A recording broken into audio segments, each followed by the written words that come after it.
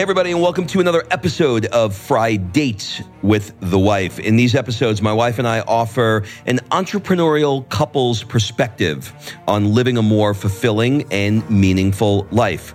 We share our little humble opinions and hopefully make you laugh as we navigate the ups and downs of being entrepreneurs and parents. And speaking of fulfillment, if you want to hire me as your coach, head over to robshowcoach.com, fill out an application, and we'll jump on a call to see if we are a good fit to help you create and design your dream life and business. That's robshowcoach.com. Before we get into today's Fri-Date episode, our next Work Hard, Play Hard Mastermind event will be in Dubai and Abu Dhabi for the F1 race on November 16th to the 19th. These trips are designed to get you out of your day-to-day, around some amazing entrepreneurs, and provide bucket list experiences that will have you coming home re-energized to grow your business and bring your life to a whole new level. Head over to workhardplayhardexperience.com and fill out an application. Okay, let's jump into today's episode.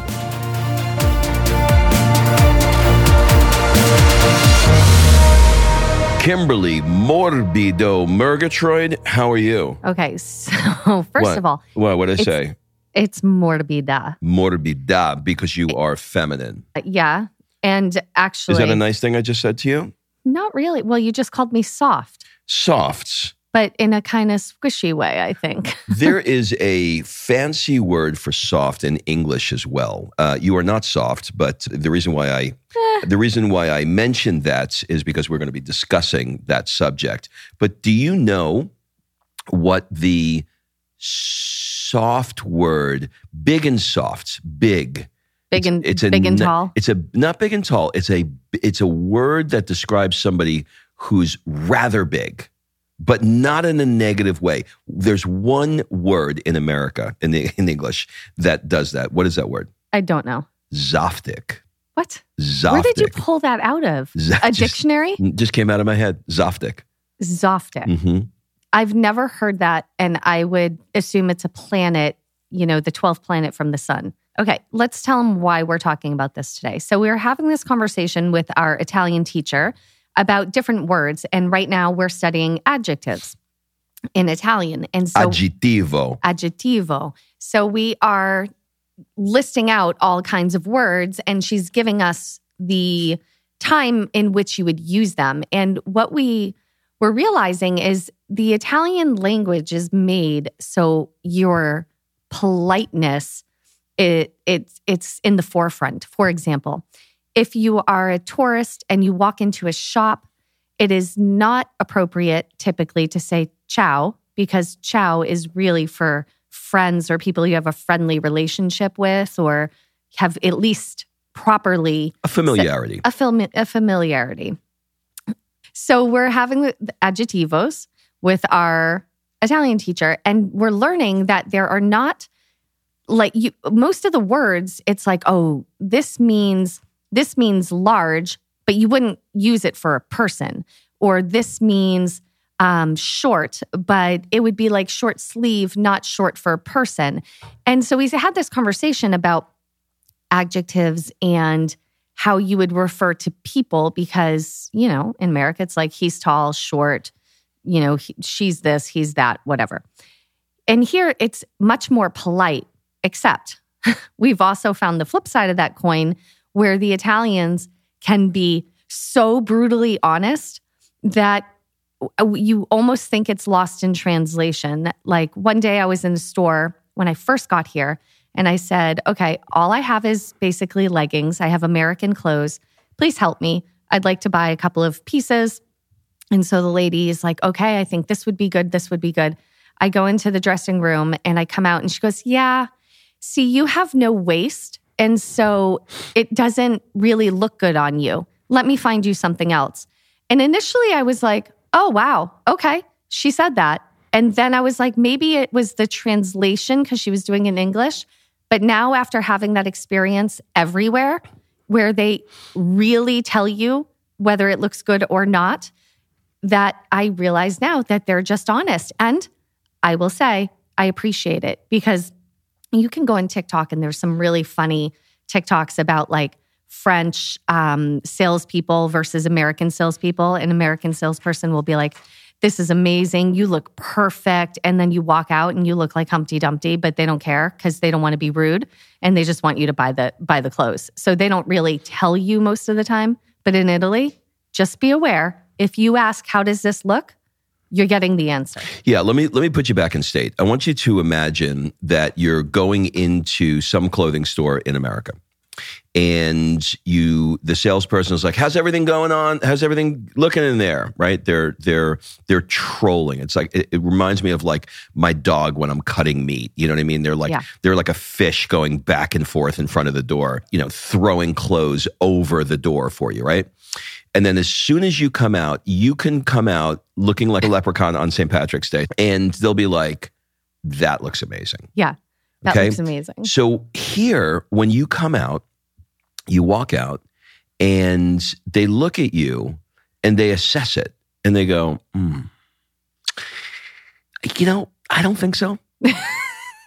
I don't know. I don't. They're with you. So you are, okay, let me give you another example. So, can you do the pants example? I'll do that second. I have two of them for you. Let me do one. I go to my veneers are 20 years old. Okay. So, the teeth thing, the porcelain veneers, they're 20 years old. And, it's about time that they get replaced. They're probably only supposed to last 10, 15 years, especially 20 years ago. Like the technology is not the same as it is now. So I wanted to take a look and see, because I understand, I have a friend who's a dentist, and I understand that Italians are actually remarkably good at porcelain veneers. I thought it was going to be a disaster. I thought it was going to have spaghetti teeth. I had no idea what I was going to get. Yeah, so I go to everything has to be beautiful. Everything has to be beautiful, which is why it works, yeah. So, and he says, what do you want to do? And I said, I have these old porcelain veneers. I want to get them looked at, evaluated to see if I can get them done. Or whether or not I said whether or not I even need it. And he said, okay, open up. Opens my mouth and he looks at it and he says, these are not very nice. And I said, well, he's speaking perfect English, so it's not an English thing. What do you mean? He said, they're just not very nice. And I said, they are kind of old. He said, I shit you not, I bet you don't smile much. And I went, I smile all the time. He said, do you cover? You cover your hand, put your hand on your mouth? And I said, no. Are they well, things are much better right now. They should definitely be done. I was like, okay. So that's one example. The other example Hold on, can I play on this example? Because I was next to you. Rob wanted to buy some pants. And here's the thing about clothing sizes in Italy and just clothing in general. Italians are thin. There, for the most part, obviously there's all kinds of bodies, but the style of clothing, skinny, shall we say, like skinny jeans, skinny pants, that kind of thing. And Rob has been, throwing weights around in the gym for 55 years.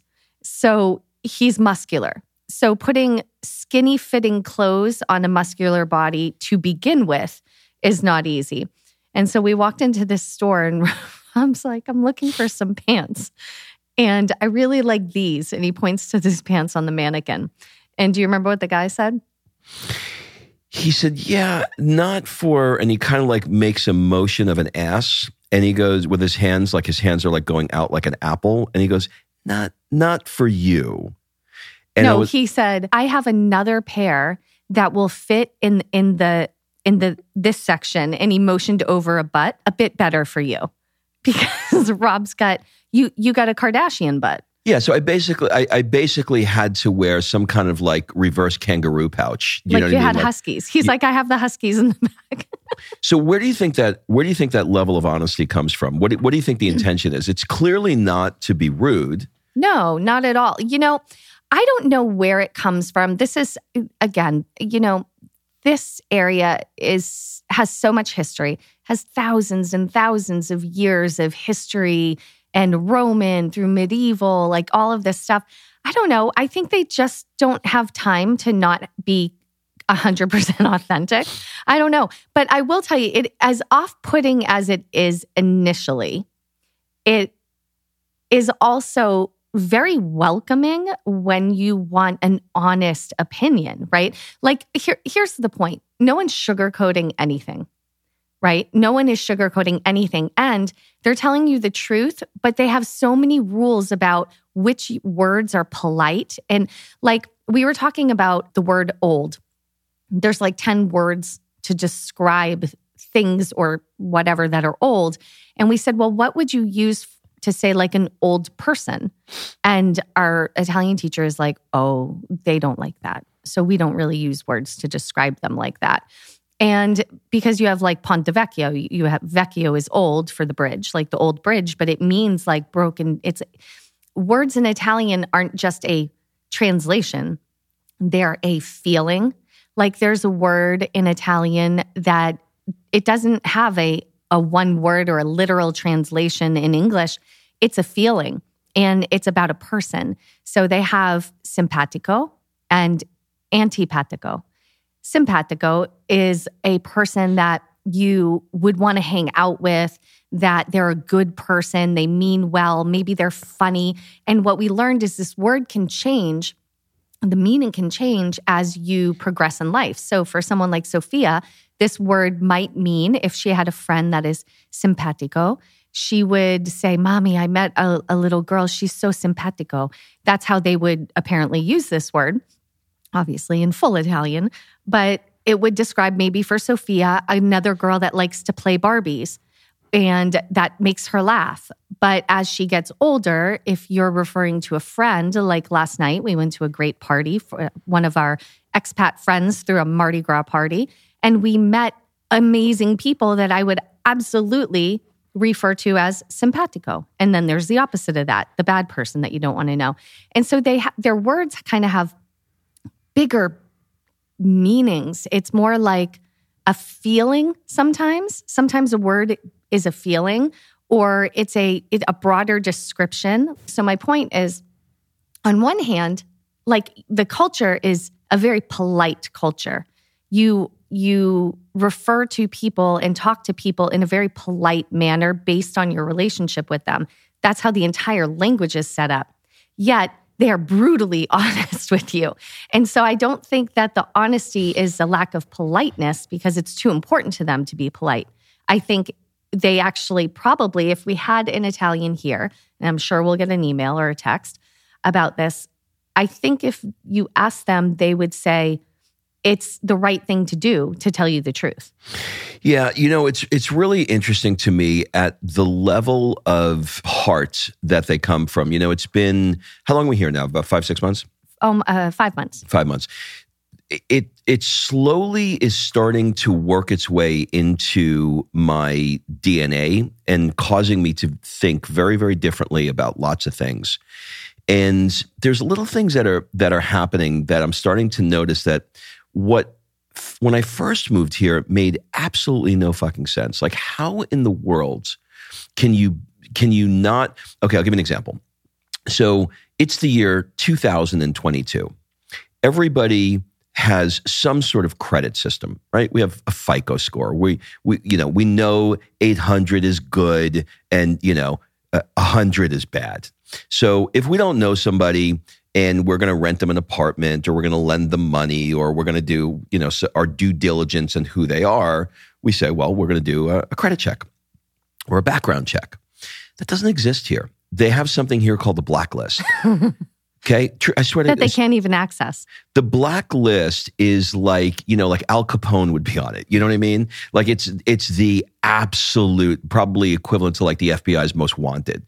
It's the corrupt individuals that they don't even have an easy, they probably could get access to if they wanted to, but it's not like they can go on their computer, they could put a social security number in and see what does it look like.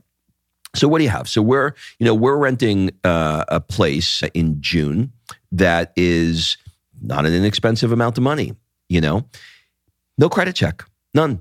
He kind of like looks No, at... there's a coffee check. Well, I had this conversation with our attorney. Come on, I got nothing for that. A coffee check? It's a coffee check. It's a coffee check. You have coffee with them. Sort of. Yeah. I had this conversation with our attorney, Michele, last night.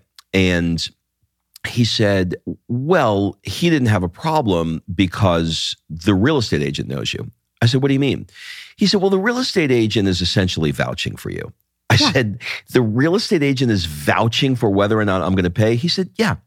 I said, well, what happens if I don't? Does she get shot? Like what?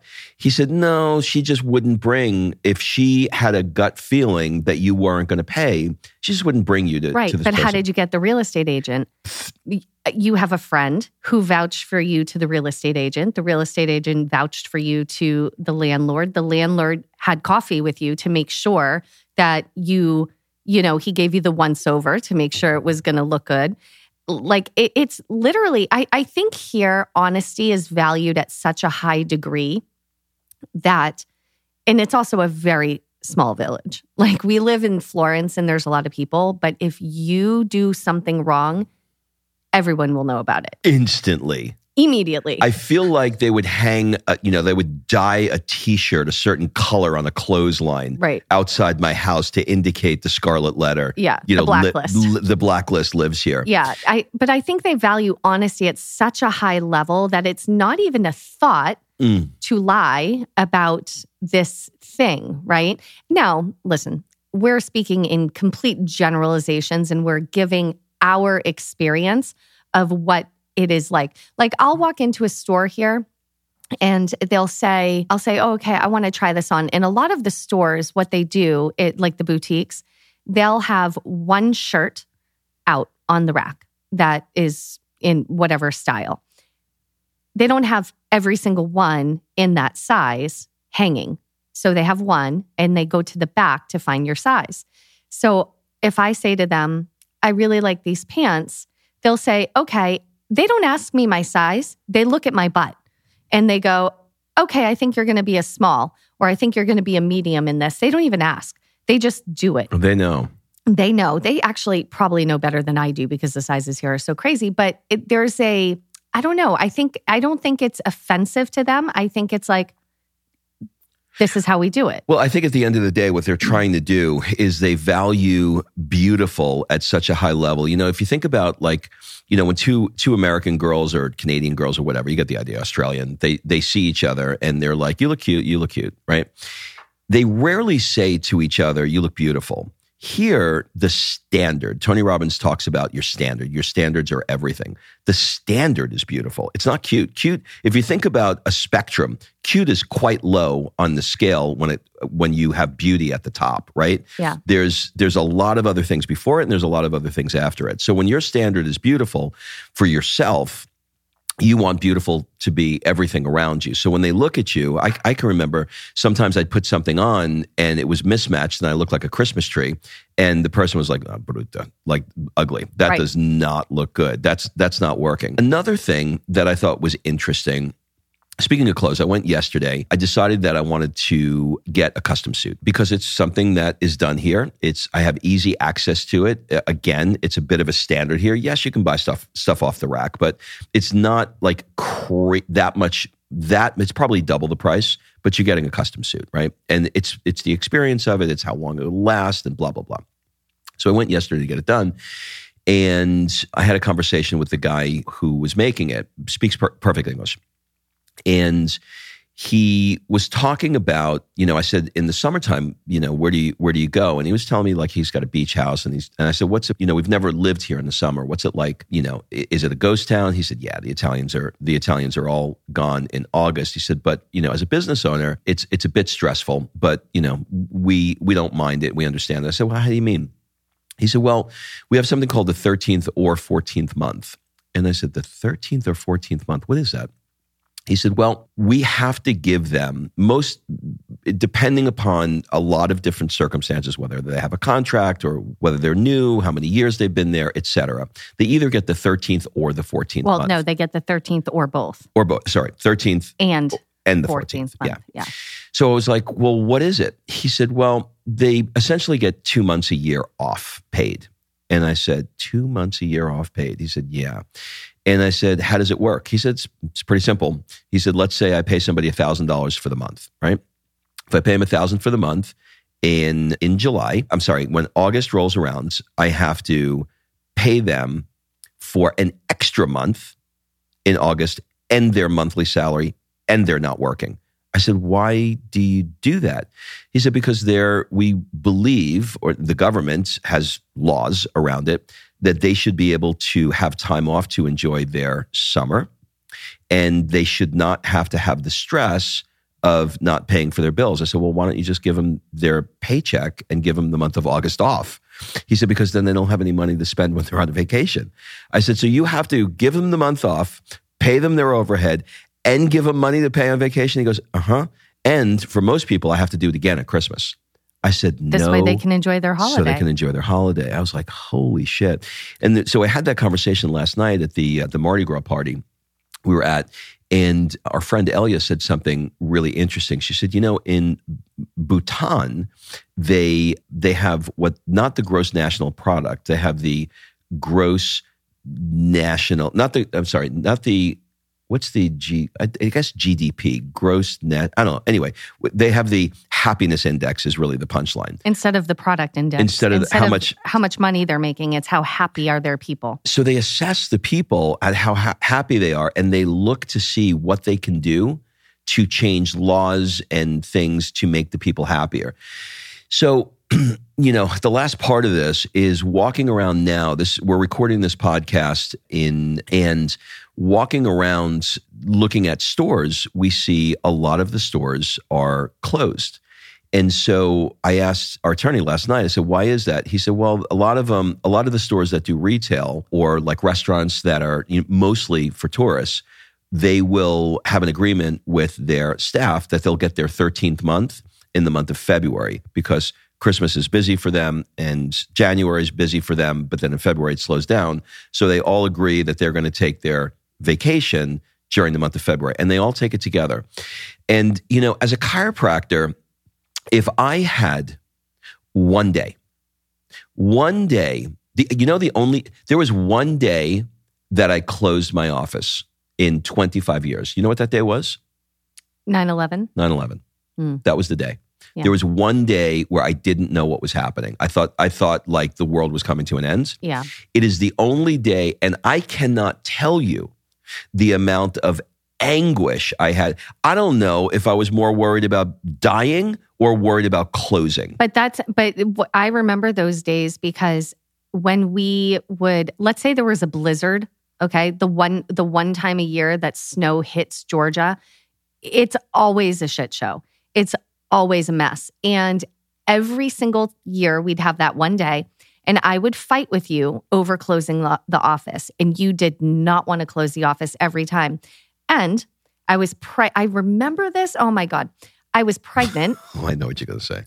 I was pregnant. I was sick, and it was my birthday. And he opened, and there was a blizzard, and he opened the clinic, and I told him, don't do it. Don't do it. He did. I said, if you're going to do it, at least only open in the morning and come home at night. Yeah, come home before the snow starts. He's like, I'm fine. I'm from New York. I can drive in the snow. I'm like, great. He got stuck on the highway in one of these like blizzard things where you see on the news that everyone had to sleep in their car. He got stuck on the highway that night. So I'm alone, pregnant on my birthday. He had to somehow get into a line of these cars that had to go off onto an access road over a hill. And he made it halfway home. He had to leave the car, abandon it on the side of the road, and walk 2 miles and forgot a coat. You remember that one? Mm-hmm. And forgot a coat. I don't think you got home until like 2 or 3 in the morning. I had to take a subway. And you had to take the subway. I had to take a subway. Like, it was so crazy. But the point is, all of that, you wouldn't just shut the office down. And these people are like, oh, there's less tourists? Yeah, let's close it down and go on vacation. Okay, so other than the stupidity that I had in doing that, which is so fucking stupid just on a practical level, right? People do things because there's a reason, or at least in their head, there's a reason. What was the reason why in 25 years I could not stand the thought of closing my office, because did I think that my patients would pack up and go somewhere else? No, the best part is your patients didn't even come in on those days, nobody because came in. they stayed home. So what was the neurosis? For you, it's certainty. And so you have a certainty thing, and every day you're open. And if a patient needs you or whatever, you are in the clinic every day. I think it was just completely a certainty thing. And all else didn't matter, But the other thing is, in America, like, imagine if you go to a coffee shop every day and then one day your coffee shop says we're closing for a month.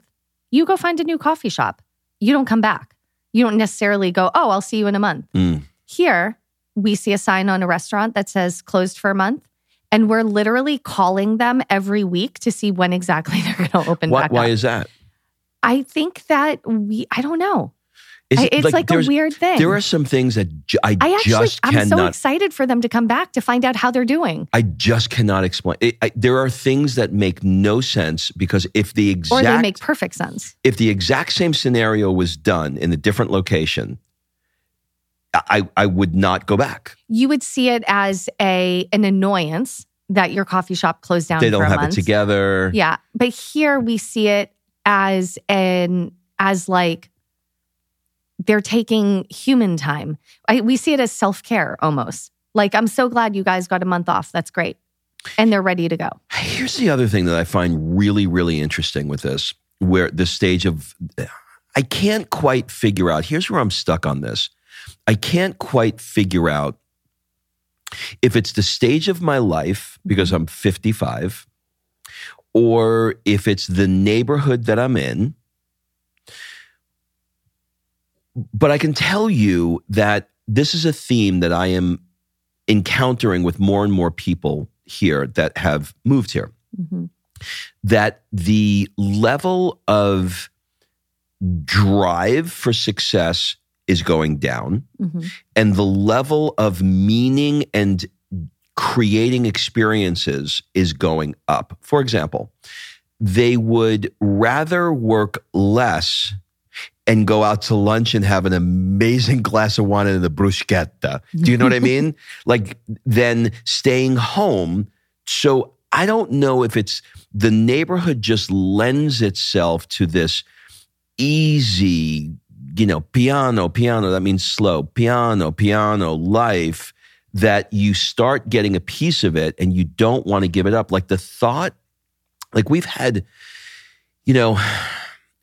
a really interesting setup here in the last 5 months. The new thing that we've added is date day, right? So the idea of taking an entire day off on Wednesday in the middle of the week is so fucking foreign to my brain thus far. I know it is, because before, if I had ever mentioned something about why don't we do this on Wednesdays, you were like, it screws up my whole week. Like, again, you need the consistency. You're like, I work Monday, Tuesday, Wednesday. Thursday, we could do it, because Thursday I just have Friday and Friday is Friday. But the fact that you're allowing me to disrupt your entire work week, your workout, your working, everything. I disrupt everything on a Wednesday, and we do a date day. But that I think shows our desire to increase fulfillment and not live by, like, who said you have to work these days, Monday, Tuesday, Wednesday, Thursday, Friday, these hours, and you can't do anything else because these days are for working? Like, who said that? Well, I mean, half the time, if we didn't have Sophia, I literally would never know what day it is. Yeah. I only know because I know she has to go to school certain days. Well, those corporate things were just, they were designed by corporations. They had to pick something. Yeah. And so they went 9 to 5. And so everybody 9 to 5, Monday to Friday. Okay, 9 to 5. That's what we're going to do. So when you break out of that, things happen differently. This conversation has gone in 12 different directions, but I hope it's interesting. No, are you still there? What I'm more interested in is having a real conversation and flow. I sort of like visualize the user like walking around their house, working out and just listening.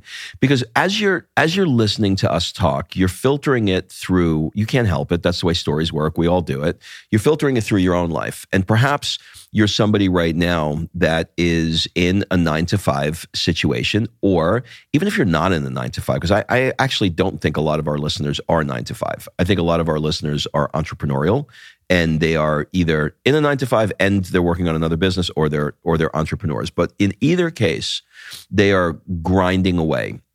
And sort of the aha that I've recently had around this is, and this is through a lot of coaching from my coach Kim here and my paid coach Chris Goodman. Google him; he's amazing. That there's a focus that I'm having on my life right now of rebalancing certain parts of my life that were out of balance. So let me try and explain this. I am somebody who lives naturally in fear and worry. That's me. Like, I am somebody that is worried, fearful, anxious, and thinks nothing is going to work out.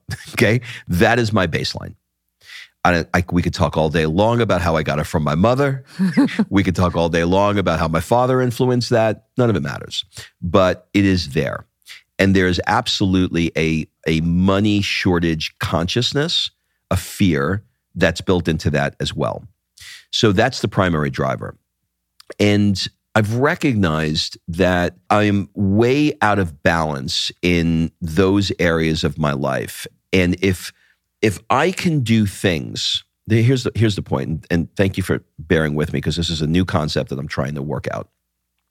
If I can put myself in states that are pleasurable, that feel good, that are fun, I don't go into the worry, the fear, and the anxiety as much, and my production, ironically, increases because I'm not focused on lack and attracting more of it. For example, when I'm spending the day walking through a museum with Kim, laughing, and then going out for a glass of wine, and then feeling connected, more in love, and more happy, that energy transfers into the other things that I do. When I am grinding away and fearful about making a certain amount of money, fearful about having success on a particular project, that energy also transfers into my life. So deliberately finding ways to have more fun and be happy energetically is making the totality of my life better. Does that make sense? Or was I too all over the place? No, that was amazing. Okay. That was amazing. And I'm glad that you're having these realizations because you already know it. Like, you have done so much work that you already know that your energy is going to transfer and affect everything you do. And now that you are really taking the intention to create the energy and you're seeing what creates the positive energy and doing more of that, you are literally having more success in all areas. Well, I'll leave you guys with this. This is a great question. My coach asked me this question. This is sort of around this realization that I just shared. And he said, where do you think the source of your results come from? Mm-hmm. Think about that for yourself. Where is the source? Where does the source of your results come from? Pause. Let's do another episode on that question. Okay. It's over? See you next week. But it's part 2? Part 2. We've already done the part 2. Yeah. Okay. Goodbye, everybody. Goodbye, everybody.